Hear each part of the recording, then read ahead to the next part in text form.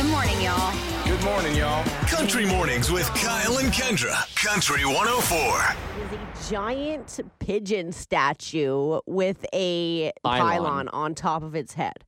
And it is just epically hilarious, and the timing of it couldn't have been more perfect. And I was like, okay, well, where's this from? What's the situation? And Zachary said, it's just hanging out outside the bus terminal at the Fairway Mall in Kitchener. So Loving life. if you are in Kitchener right now, That one I want. near the bus terminal, please go take a picture with the pyloned pigeon. We're here for it. And then find a pylon on the road and wear it as a hat. Country 104. Got me thinking this morning, simply asking y'all, what makes you nervous?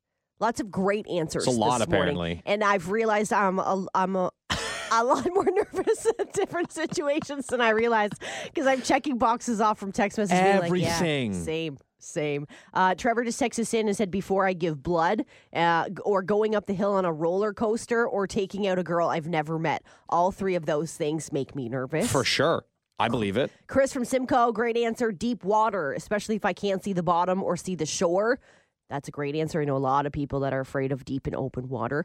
Amber agreed with Kyle. She said, oh, man, I'm with Kyle about people standing too close to the edge of sidewalks. Right? Why do they stand so close? If they have faith that I won't hit the curb, they should step back. Shouldn't have. Yeah. Right? People have way too much faith with someone behind the wheel of a car. This 519 number said, when returning items to a store that didn't fit or didn't work always makes me nervous. One time at Canadian Tire, we had gotten questioned about why we were returning a product, like we were being interrogated, almost as if we hadn't known how to use the product properly to begin with. Did you turn it on?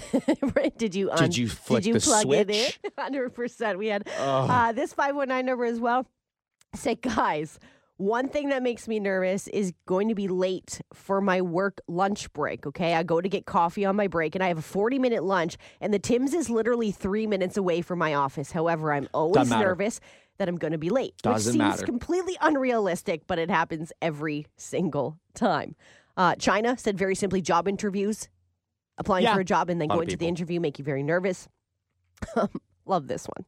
It says, when my wife says my name in a long, slow tone. So this one this morning is from Adam. Country 104. What if you were at Shania and you sat down, we're having a good time, and all of a sudden you're just like looking around at the crowd, and behind you is Steve Martin and Martin Short. But together, and they're both behind you. Physically, you'd faint. I don't know if I'd faint, but that would make me nervous. I would literally have the things that make you nervous. I'm a sweat. It's sweat. Just drenched. We're going to need to go. Like, I can't even ask them for a photo because they're like, why are you wet? Why are you so sweaty? Why are you so sweaty? Country 104. Got me thinking. Still getting some great responses about our park scenario. And if you showed up to an unreserved park with people reserving the benches, but then they don't show up for hours, what do you do? Do you use them? Do you leave it? Majority of you would either use the tables or throw out their decorations. We got a lot of petty listeners this morning, Kyle. We're all in a petty mood, and I love it. Both Sherrys that just gave us a text over the last few minutes had some great responses. One of those, Sherry, said, first off, thanks for the construction heads up, you guys. I'm on my way from Waterloo to Victoria Hospital in London. That's tough. And I'm curious if anybody out there would like to go to the hospital and try to reserve me 2 seats in the waiting room by just leaving a nice passive-aggressive note for me. So, Sherry jumping on that one. Anybody got time? Yeah, that's awesome. The other Sherry also had a great response. She said, okay, Kyle and Kendra, my first initial reaction to this scenario would be, hell no, and I'm upset. And then I would use one of those tables and just take everything from the table and put it aside respectfully. And if the party showed up, I would try to relocate myself and help them redecorate their tables. However, I would also hope that the party that returned would potentially offer up cake to people at the park for the inconvenience. Now we're getting somewhere. How much cake are you bringing to this party? Because you inconvenience people for 6 whole hours. Negotiating. Right? It's like when people bring like a baby on the plane and they bring everyone like little gift bags or like little like earmuffs or something just to quiet down. Be like, hey, really sorry. Baby's first time on a plane. Paying for your headphones. Here's a little, like a little something extra. Not that you have to. I'm just saying, like. Yeah. Vanessa says, I think there's only a 15-minute grace period, not 6 hours. If you're not there in that time, I'm swiping the table. And she said, how convenient. My son also likes Mario. So, oh, my God. Crazy. weird, Thanks for right? setting this up for me. Or we'll enjoy the party, and then we'll put everything back after we've used up your stuff. Just throw your own party and then just try to keep things clean. It's pretty neat. Reduce, reuse, and recycle. We're saving the environment. We're doing One what we can birthday here. Party at a time. Country 104. So our geography teacher was really, really into fish, and he loved his truck. No. Oh, no. So we lined his truck bed and filled it up with water and filled it up with fish and little pond things, and we had a working Aquarium. Aquarium. I'm so proud of you. That must have taken so much work.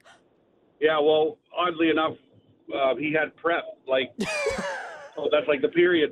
So what we had to do is we actually had to have people distract him, ask him questions, like, hey, about my future, and, I'm really concerned, blah, blah, blah, blah. So while that's happening, we're all coming, and we had a truck come with water, fill up the truck bed. The guy was like, does this guy know we're doing this? Yeah. It's No, fine. it's fine. Yeah. Maybe. Fine. It's fine. He's always wanted an aquarium. So then what was his reaction after it was all said and done? He loved it. He actually drove it home, drove real slow and showed his wife the whole thing. So, but you know what? Like you said on the radio, you got to do it to the good teachers. Right. You got to pick and choose the right The ones that are going to take it. Yep. I love that he Correct. drove home like he just had a newborn baby. Nice and slow. Yeah, he loved it. It was the best. Now, oddly enough, I'm a teacher, Okay. and now my kids, and I only teach grade 7 and 8, but they prank the crap out of They me still now. do it. The tables have turned. I love this. Yeah. Oh, I love it. I'm okay with it. Country 104. Today, June 2nd, Donut Day. Tim Hortons have been talking about it for months, of course, Kyle, in anticipation, bringing back some of your beloved favorites. The Walnut Crunch has been making its way through into certain locations since Wednesday afternoon, officially hitting the rest of those locations this morning. And I'm trying to find out some details about donuts that I didn't know on National Donut Day. When do you think the first donut was shaped / invented, Kyle? Oh, this is going to be so off. But I feel like it's got to be somewhere in like the 1800s. You're right. Nice. You are right. Like 1862. You're not far off. 1847. Okay. Hanson Gregory apparently claimed to have invented the ring-shaped donut in 1847 aboard a lime trading boat. He was on a ship, and he was just 16 years of age. And apparently he decided to take some dough, wrap it together, turned it into the ring-shaped donut of nutmeg and cinnamon, deep fried it on the ship, and away we go. They had deep fryers in 1847. That's what it says. How did he deep fry it on the ship? I have no idea. It says his New English mother was extremely proud to find out that he had deep fried and cleverly had nutmeg and cinnamon on a lemon rind, and that's how he kept it together. That sounds delicious. That sounds like something that hasn't been done before, let alone it was the very first donut ever created. Bring that back. Yeah. Talking about the Walnut Crunch here, we got to bring back the OG donut from day one. Right, the 1847 nutmeg and cinnamon donut. That's what I'm here talking for about. it, right? A guy named Hanson Gregory sounds like he would be the inventor of the ring-shaped donut. Right, It just, that 100%. fits way too well, and I kind of don't believe it for a little bit. Right. It's almost too good. Where's Disney at? You writing this? Walt, where are you at? Country Mornings with Kyle and Kendra on Country 104.